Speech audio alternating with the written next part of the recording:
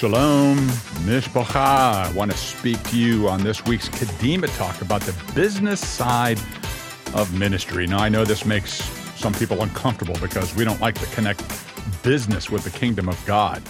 Yet there must remain a separation between the things of the world and what we do in the kingdom, or if you're a believer and you have a business, there must be a difference between you and everyone else, because as believers, our ethics, morality, and business model must be different from the world's.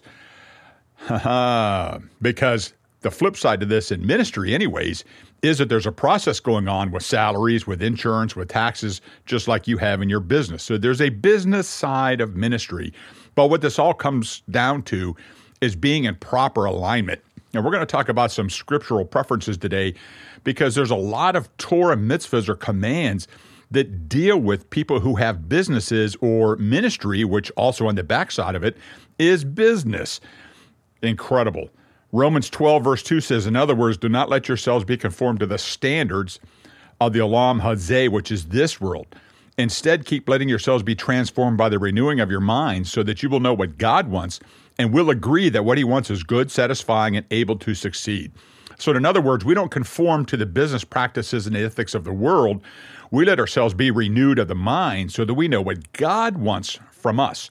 It's all about aligning yourself with the kingdom of God, and all that you do, whether in business or in ministry, the foundation and basics are the same.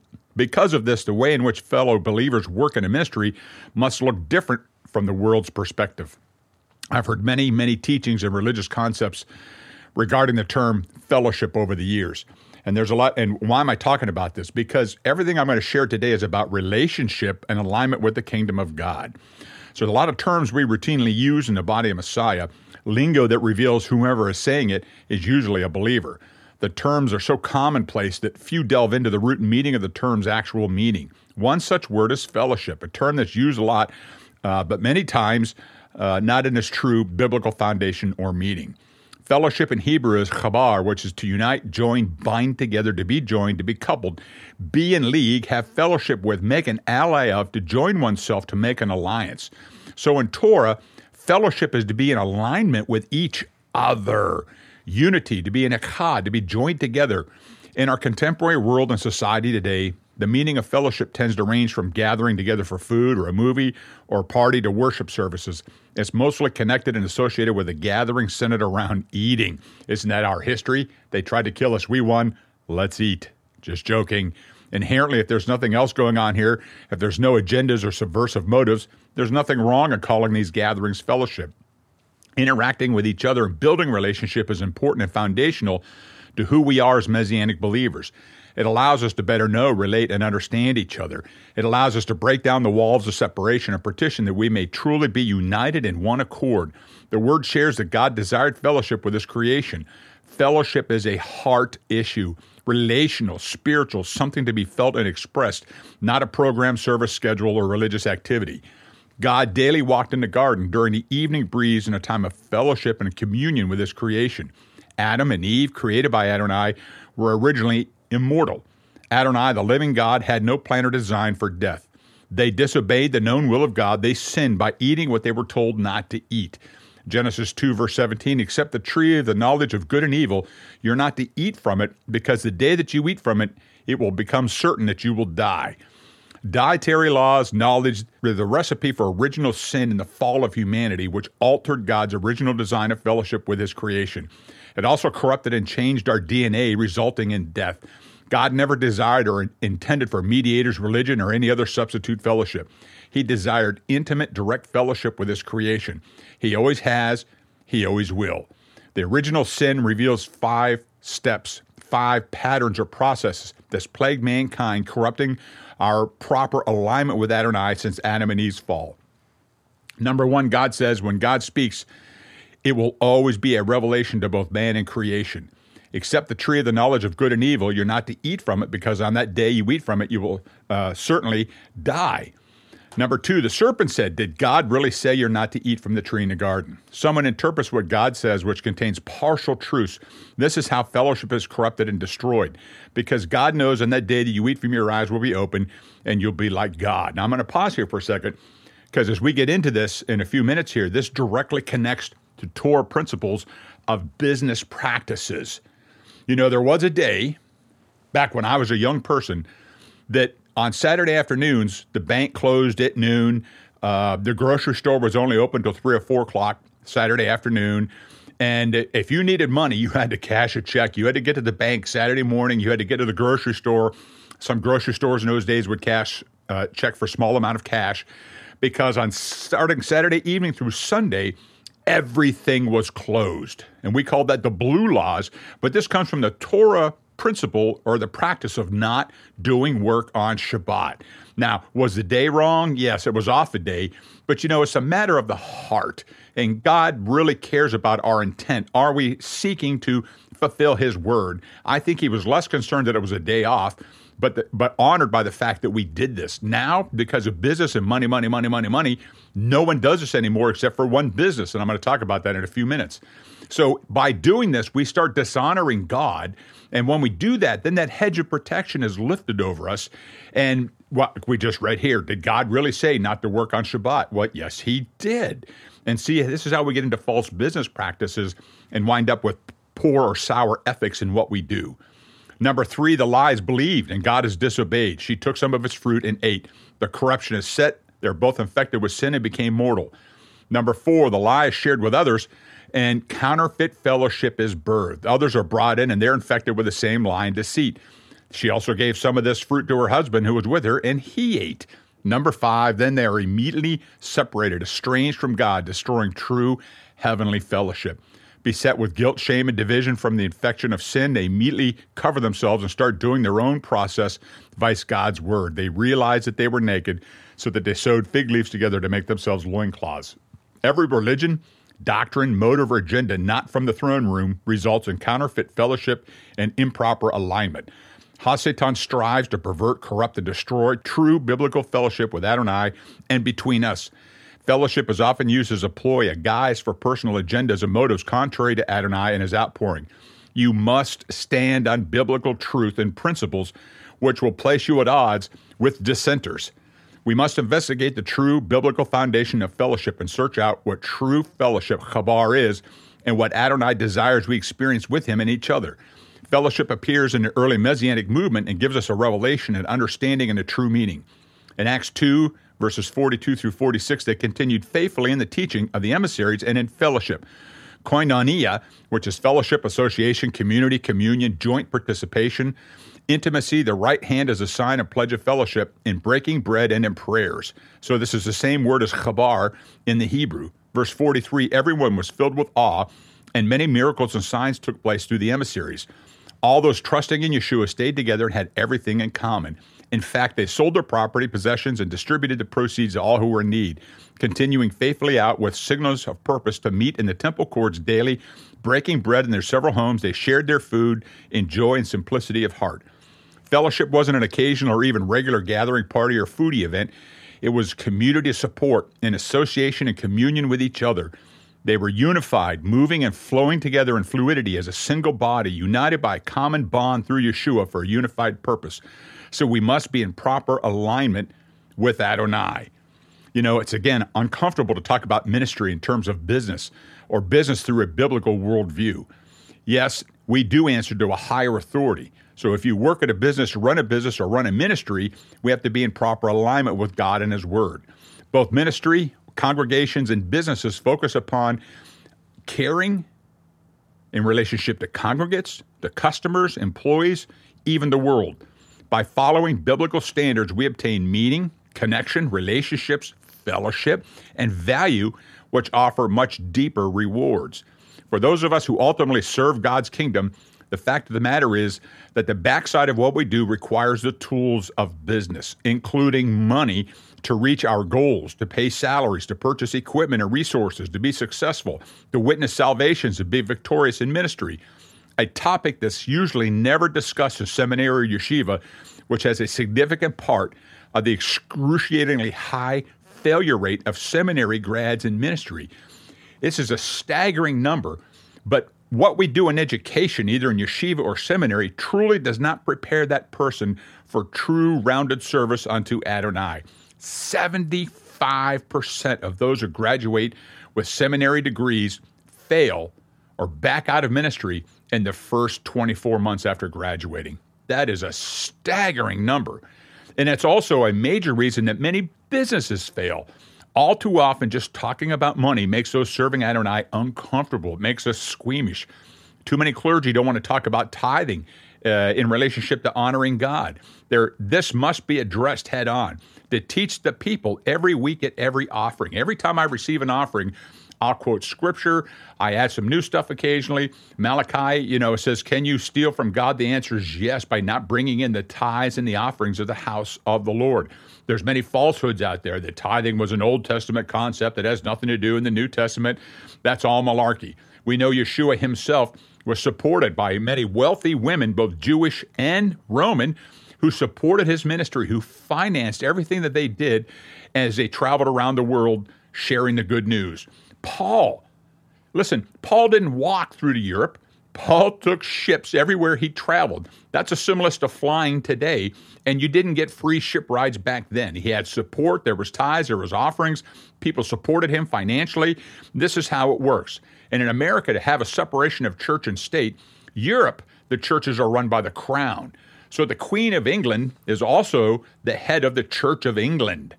That's not how it is here, because the state pays for the clergy. We have this in Germany, you have it in France. But the danger in this is when religion is contrary, or the word of God is contrary to what the monarchy is doing, they withhold the money and quell the word of God because they have their own separate agenda. I appreciate the model in America that we support ourselves and we have freedom to speak God's word in boldness and truth without any fingers from the government in our business trying to inhibit the word of truth going forth. But tithing, we have to talk about this. Pastors, rabbis, you've got to share this. You've got to talk about it.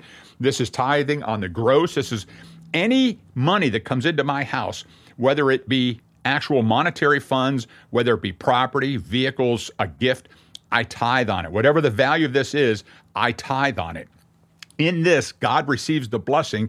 And once my wife and I, Rebbitzin, we figured this out 25 years ago, almost 30 years ago now, we've never had a financial problem in our life because we honor God. He gets all the first fruits. It's all his anyways. And you've got to get this through to the people. Far too many pastors and rabbis that you get a feeling that, well, if I talk about this, people think I'm trying to raise money and make my salary go up. Listen, we get set salaries. This has nothing to do with what I receive and what I'm not receiving. This has to do with the blessings of God in their lives. And as clergy, we have to teach them. And I got to share with you that if you're a business person, you've got to tithe on those business earnings. As a congregation, we call this the Levitical tithe. What comes into the congregation, we then in turn tithe back to numerous organizations throughout the land of Israel. Remember Romans 1:16, I'm not ashamed of the gospel, for it's God's plan of salvation to those who believe, to the Jew first. So we make sure we're tithing back into Messianic Jewish ministries, both in the land of Israel and here in America, the MJAA, the IMCS, the Messianic Jewish Israel Fund, the YMJA. We're heavy supporters of them, as well as Hatikva in the land of Israel and many other ministries. But I tithe personally on my income, but on the business side, you also have to tithe to see God's blessings upon you in what you seek to do. Traditional thinking in ministry is usually is institutional terms, salaries, hierarchies organized with centralized resources and authority, which too often results in wages below the poverty line. A major drawback to this is a limited ability to innovate in terms of what is offered: teaching, worship, spiritual care, practice, how it is paid for, basically grants, endowments, subscriptions, and tithes. We've got to get to the basic truth of this. Without innovation, we're seeing both congregations and clergy struggle to thrive in ministry, and membership statistics bear this out. What if thinking like a business is one way to increase the value of spiritual investment? For clergy, congregations, and the wider world, to think outside the box like social media, your footprint there, your live stream, your numerous other ways to get the message out. If the business world is discovering that there's more to life than money, then shouldn't the religious world use these same principles and profit to prove this point exactly?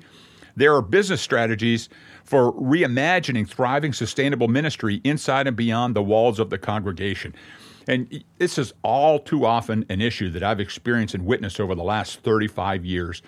I don't understand this poverty mentality in the kingdom of God. Now listen, I would never live in a $400 million home. Don't get me wrong.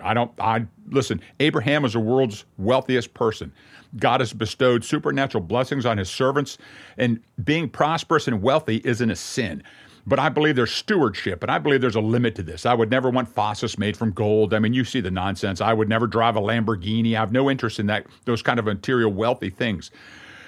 On the flip side, why do we insist on paying poverty wages to our staff, to our clergy, who are trying to pay bills, who are trying to raise a family? They can't pay mortgages with these miserable sums. I know congregations in my area right now that are paying pastors $38,000, $40,000 a year, which is below the poverty level. And with the rising cost of items, and we're seeing hyperinflation across the board, many of these people fail and have to go back to the world and get into business because they can't sustain a family and can't do what they do and serve God at the same time. So we've made it a point here at Congregation Zion's Sake. I'm just speaking about us right now, but we pay comparable wages to what one would receive on the outside. We give an entire package with dental, with health care. Matter of fact, we have one of the best health care packages of any business anywhere in the world, because we don't want our people wondering, hey, if I get sick, how am I going to pay for this? Hey, if I need a tooth pulled, how am I going to pay for this? We need to this. And remember what I said in the beginning, it's about relationship. So if you take care of people and you do the right thing by them, guess what they will do? They'll do the right thing by you. So we have to start looking at this a little bit and start thinking on an entrepreneurial point of view. Clergy employment is often a gray area. Do we work for the denomination? Is it working for a specific congregation? Are we self-employed contractors? Well, the answer to this is yes in all areas, depending upon who you ask and what organization you're involved with. But to reimagine clergy, think about this as a startup entrepreneur. This gives us the advantage, the energy to try new things, to connect with others in new ways, and to challenge ourselves to innovate the process of bringing forth the Scripture and going out into the world with the gospel and the good news. Congregation Zion's Sake, I'm going to back up here and go back 21 years. We weren't a congregation plant. We weren't involved with a denomination. It's not that we were a startup, if you will. Rebbitzin and I started an outreach. We used our own money to mail.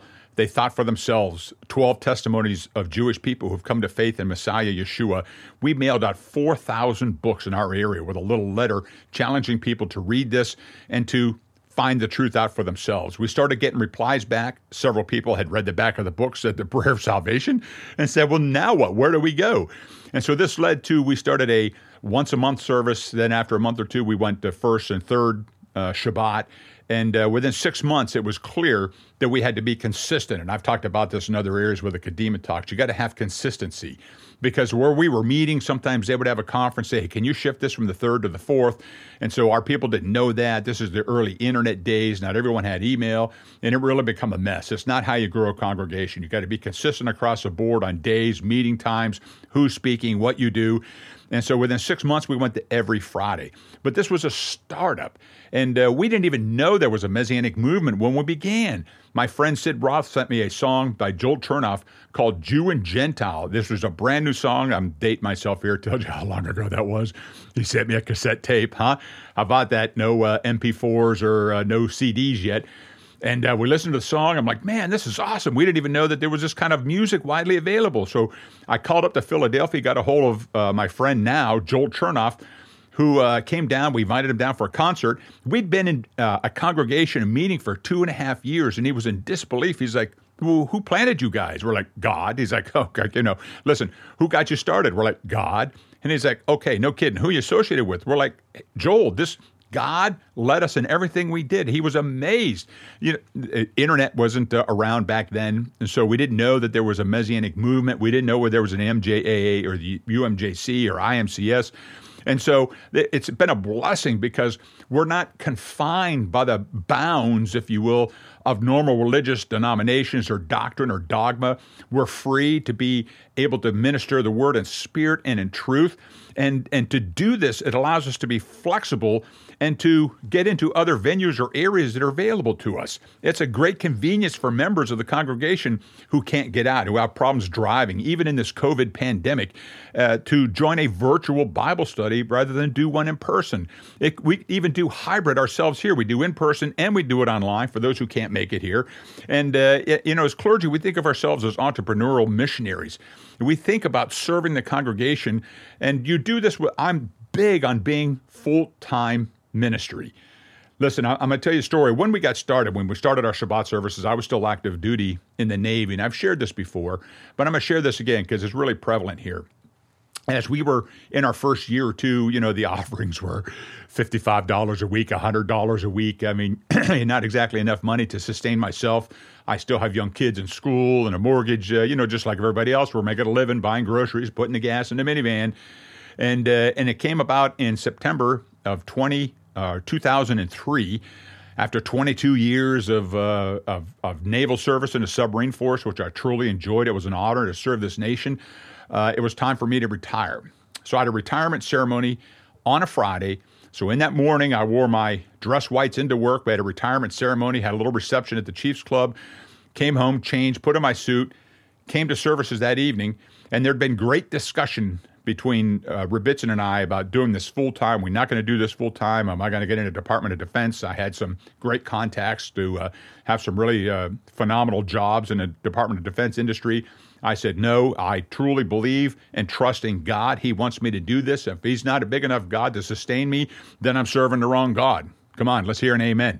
And so in that very day I retired, we come back, and the offering, listen to me, the offering was 10 times what it had ever been. And from that point on, I started drawing a salary. And as the congregation grew, my salaries increased, but it's been a great blessing to stand in power and in truth. I want to share something that just crossed my mind, especially with the COVID pandemic. Many of you recall that there was PPP loans that were brought out last year. And this is for small businesses to be able to keep their payroll going, keep their people on staff. And we're eligible for this. So I looked into it. Your initial thought process is, wow, this is going to be a boon. This would be a great blessing. We could rake in a couple $100,000 and, who couldn't use some extra cash flow? But as I began looking into it, there's two things that struck. First of all, it became apparent that the government had some strong ties to this money, and there was connections to it that made me uncomfortable. I took this then to prayer, and the Lord immediately told me, no. Did you hear me? He said, no.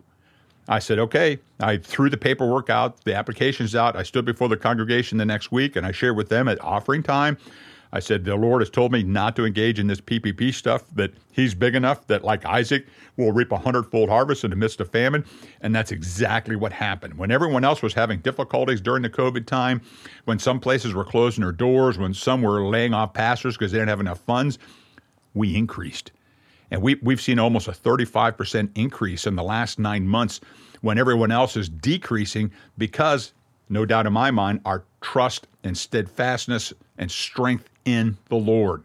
And so if we use these tactics, if we stand upon this stuff, the Lord will bless you, and it doesn't matter what happens around you. And so if we think about this, we have to be entrepreneurial. We've got to think outside the box, and we want to be able to get out there and reach our congregates, reach our congregations in person, virtually, on the radio, provide the resources that promote sustainability for our congregation and our mission to the Jew first. We here at Congregation Zion's Sake, we're diverse.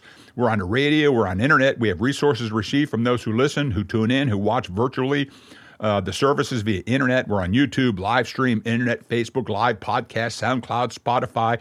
In this day and age, you've got to be resourceful. And so, and I'm speaking in parallel here. Yes, I'm talking about the congregation. I'm talking to congregation leaders who are listening, but I'm also talking to the business realm that you have to redefine or reinvent yourself. You've got to have this entrepreneurial spirit within you and seek God out, and He will guide you. This is the same way that you will get your business products out, is the same way we get the good news out. There's many ways to do this. And we also got to be able to worship in spirit and truth in our services. It's a shame that most American families say they find meaning in their families and spending time in nature and their careers.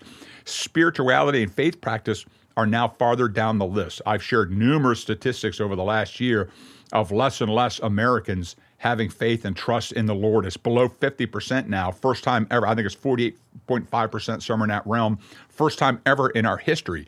And perhaps the reason for this is that few today are actually brought up in a faith tradition. They're unaware of how connecting the meaningful things in their lives with the eternal love of God can bring more depth and meaning to their lives. And I just read today in my journaling, A Divine Mentor, Psalm 78, verses 5 through 7. I've never seen this before, but it says, He raised up a testimony in Yaakov and established a Torah in Israel. He commanded our ancestors to make this known to their children, so that the next generation would know it, the children not yet born, who would themselves arise and tell their own children, who could then put their confidence in God, not forgetting God's deeds, but obeying His mitzvah.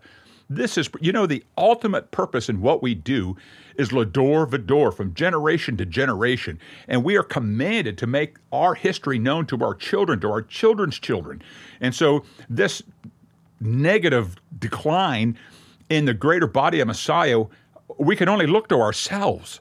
And we can't point fingers at the outside of the internet or this or that. It's us. And so we've got to do a better job of getting that word out. We've got to do a better job of getting on social media, of connecting to that next generation. People have asked me, how come you don't get on cable TV and get on the cable channel, put your services on there? Because the reality is, the next generation, they're not watching cable. They don't have cable. You've got to get into what they're watching, and what they're into is what we have to delve into. That practice is how we're going to obtain and reach them and get the good news to them. And so this is why, again, we've got to be dynamic and think outside the box. For those who devote their lives to carrying the biblical faith of the God of Israel into the world, traditional practices are key elements of meaning: worship, prayer, study, Shabbat, rest, tithing, sharing resources, and caring for our neighbor.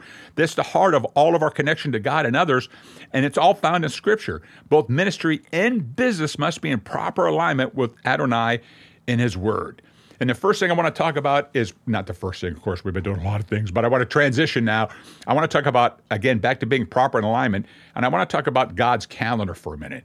And I mentioned this a few minutes earlier, but one of the most prosperous businesses today, and I like going there myself, Chick-fil-A. Chick-fil-A. And Christian comedians have made songs and jokes about, Chick-fil-A, they're closed on Sunday. Now, I'm a Messianic rabbi. Is that the right day? No. But the founder of Chick-fil-A knew he wanted to dedicate his business to God, and they are one of the most prosperous fast food chain businesses in the world, and they're closed one day out of the week. Now think about that for a second. So if you've got a business, you can't work 7 days a week. You've got to honor God with a Shabbat. As a matter of fact, Exodus 23 says to rest on the seventh day. Exodus 20 says not to do prohibited labor on the seventh day. As a matter of fact, if you then take this out and understand the feast days, if you would align your businesses and your employees, if you would close your doors on Yom Kippur, if you would honor Pesach, if you would honor Shavuot, if you would honor the fall feast, and I'm not going to go through all of them, but you go back to Leviticus 23, Numbers 28 and 29, Leviticus 16. Yom Kippur, not only are we not supposed to work, but we're supposed to fast and seek God. We're supposed to sound the shofar on Yom Teruah, the first of the fall feast. And, all these. But if you align yourselves, if you shut down your businesses, if you give your staff those days off, you will see God's blessings significantly multiply within your business. I had a dentist friend years ago who he would come to the services, and he was a profound believer, but he was an older gentleman, and it's probably 15 years ago he started coming to Shabbat services. And when he got this revelation, he took his dental clinic, he closed on Yom Kippur. He closed on the first day of Matzah. He closed on Shavuot or Pentecost. You get this? He closed on Shabbat. He's a dentist, but he was closed from Friday evening at sunset to Saturday evening at sunset. They did emergency dental care. His business doubled. Listen, it's so hard for people to listen. They just think, no, I've just got to be open 7 days a week. No. What God wants you to do is submit, obey, and be obedient to Him, and watch what He will do. Watch His hand upon you. And so if you follow the feasts and don't do work on the days we're not supposed to do work, and they're all this isn't a feast day teaching, but I'm encouraging you to align yourself with the biblical calendar and follow God's feast days, His appointed times, then you will do well in all of your business endeavors. We've got to have ethics. We got to have relationship. I'm speaking right from Torah now. Leviticus 19 says not to deny possession of something entrusted to you. And so if you have something that belongs to somebody else, give it to them. Leviticus 19 also says not to swear falsely in denial of a monetary claim. Numbers 30 says not to break your oaths or your vows. So there's got to be ethics in what you do. And if someone orders a product and they haven't picked it up, then you've got to do everything in your power to get it to them. If you get a product and it's not yours, then you've got to get it back to whoever this belongs. But, and your word has to be your word. This is another one I've had pet peeves. That here, don't break your oaths or your vows. We keep standard business hours here in the congregation. They're online. You can see them on the webpage. We're painted to our front doors. You come in the building. That means we're open for business Monday through Friday at 9 a.m. to 4:30. Someone will be here in this office. We close earlier on Friday because we have services. But it means what it means. We do a countdown, a 5-minute countdown before. Time is holy. And, we have this joke that we kind of laugh about, and all the cultures have this, but we call it Jewish people time. Ish, 7:30 ish. And so it's common practice in the Jewish realm that if you're having a wedding at 1:30, that means 1:30 ish, and people are showing up from 1:15 to 2:15. Time is holy. God says time is holy. So if it's holy to him and it makes a difference to him, it makes a difference to me. And so at 7:25 every Friday, we start a 5-minute countdown, and there's some little joyous music in the background. Sometimes we have, little snippets of information. But at 7:30, when that video's over, the shofar's sounding, and we're starting the service.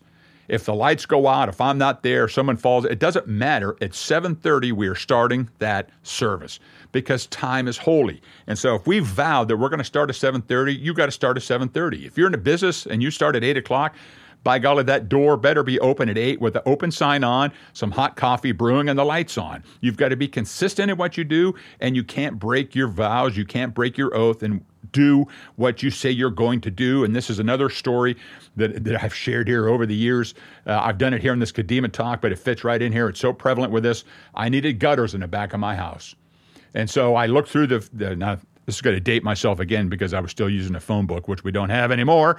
But I looked through the ads for gutters, and I looked because in relationship, all that I do, I seek to put my money in other businesses that are believers. So if you're a believer, contractor, if you fix appliances, if you do automobiles, but if you're a believer, I'm going to go to you first because I want to be in fellowship and I want to prosper the kingdom of God. So I look in the phone book and I'm looking at all these gutter construction people, and they've all got the little Roman symbol, the little Christian symbol. We all know what this jargon means.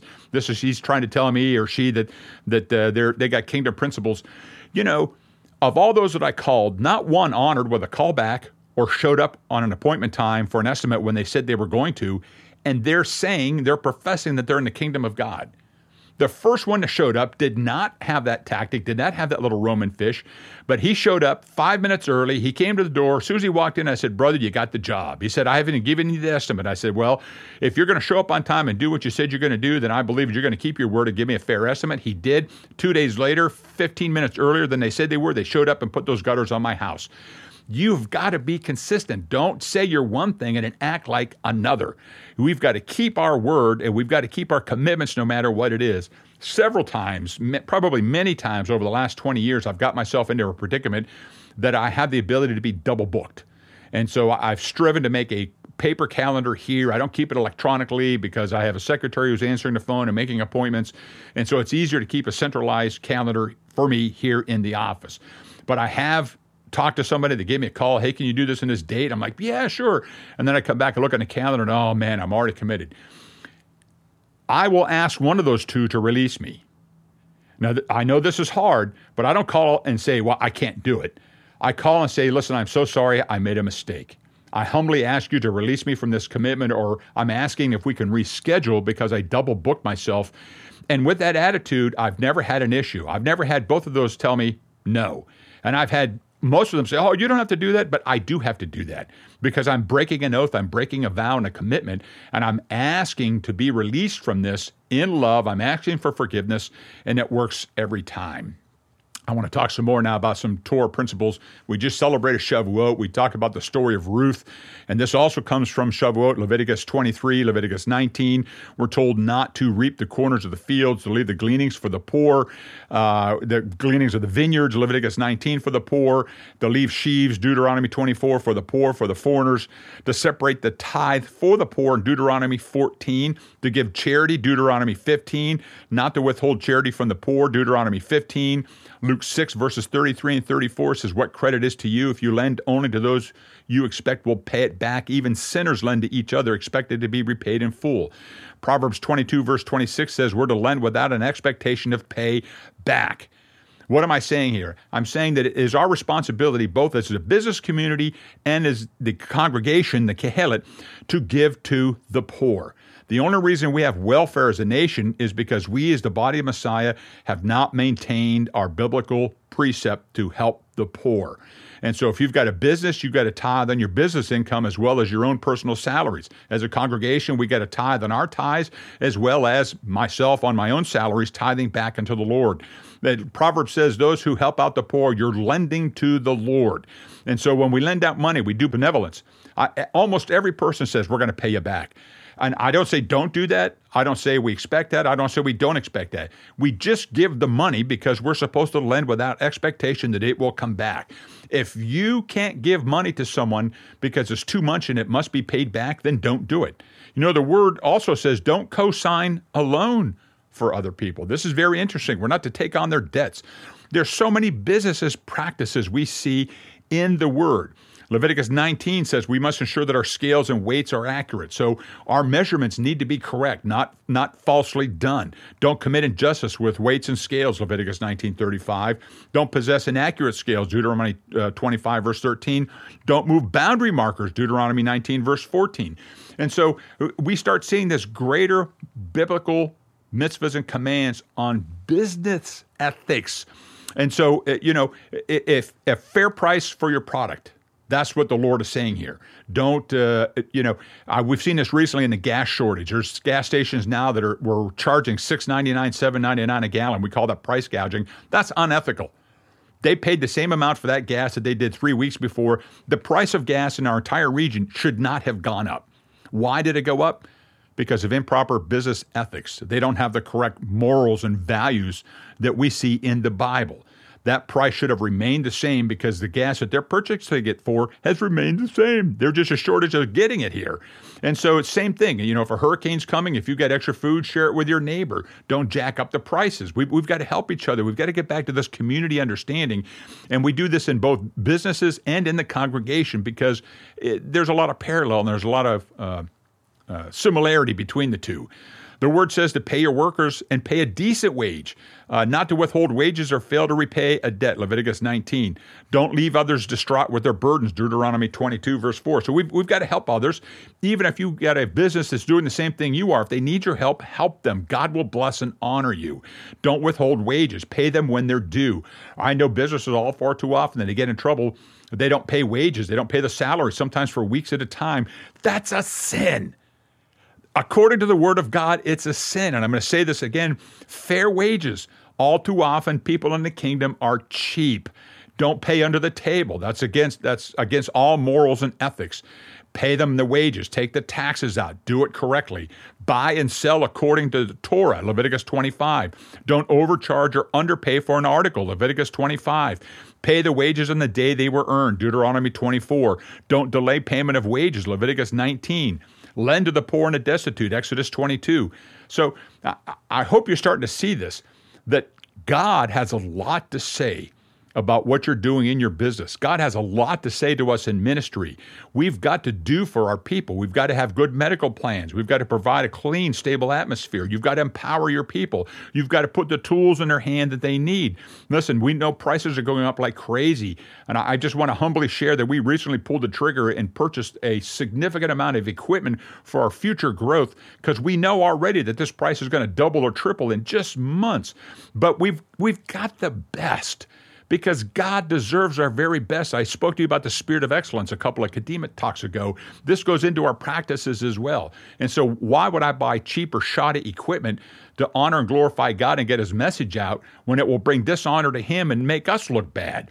So we do the best in all that we do. But remember, ministry is a business, but business is never a ministry. It's all about relationships and alignments, and it's about aligning your business. It's about aligning your congregation with the Word of God and doing the right business principles, ethics, and morality that God is glorified in all that you do. Mishpacha, I pray this has been a blessing upon you. May the Lord bless you and keep you. and may all that you do prosper and succeed in Adonai. Shalom.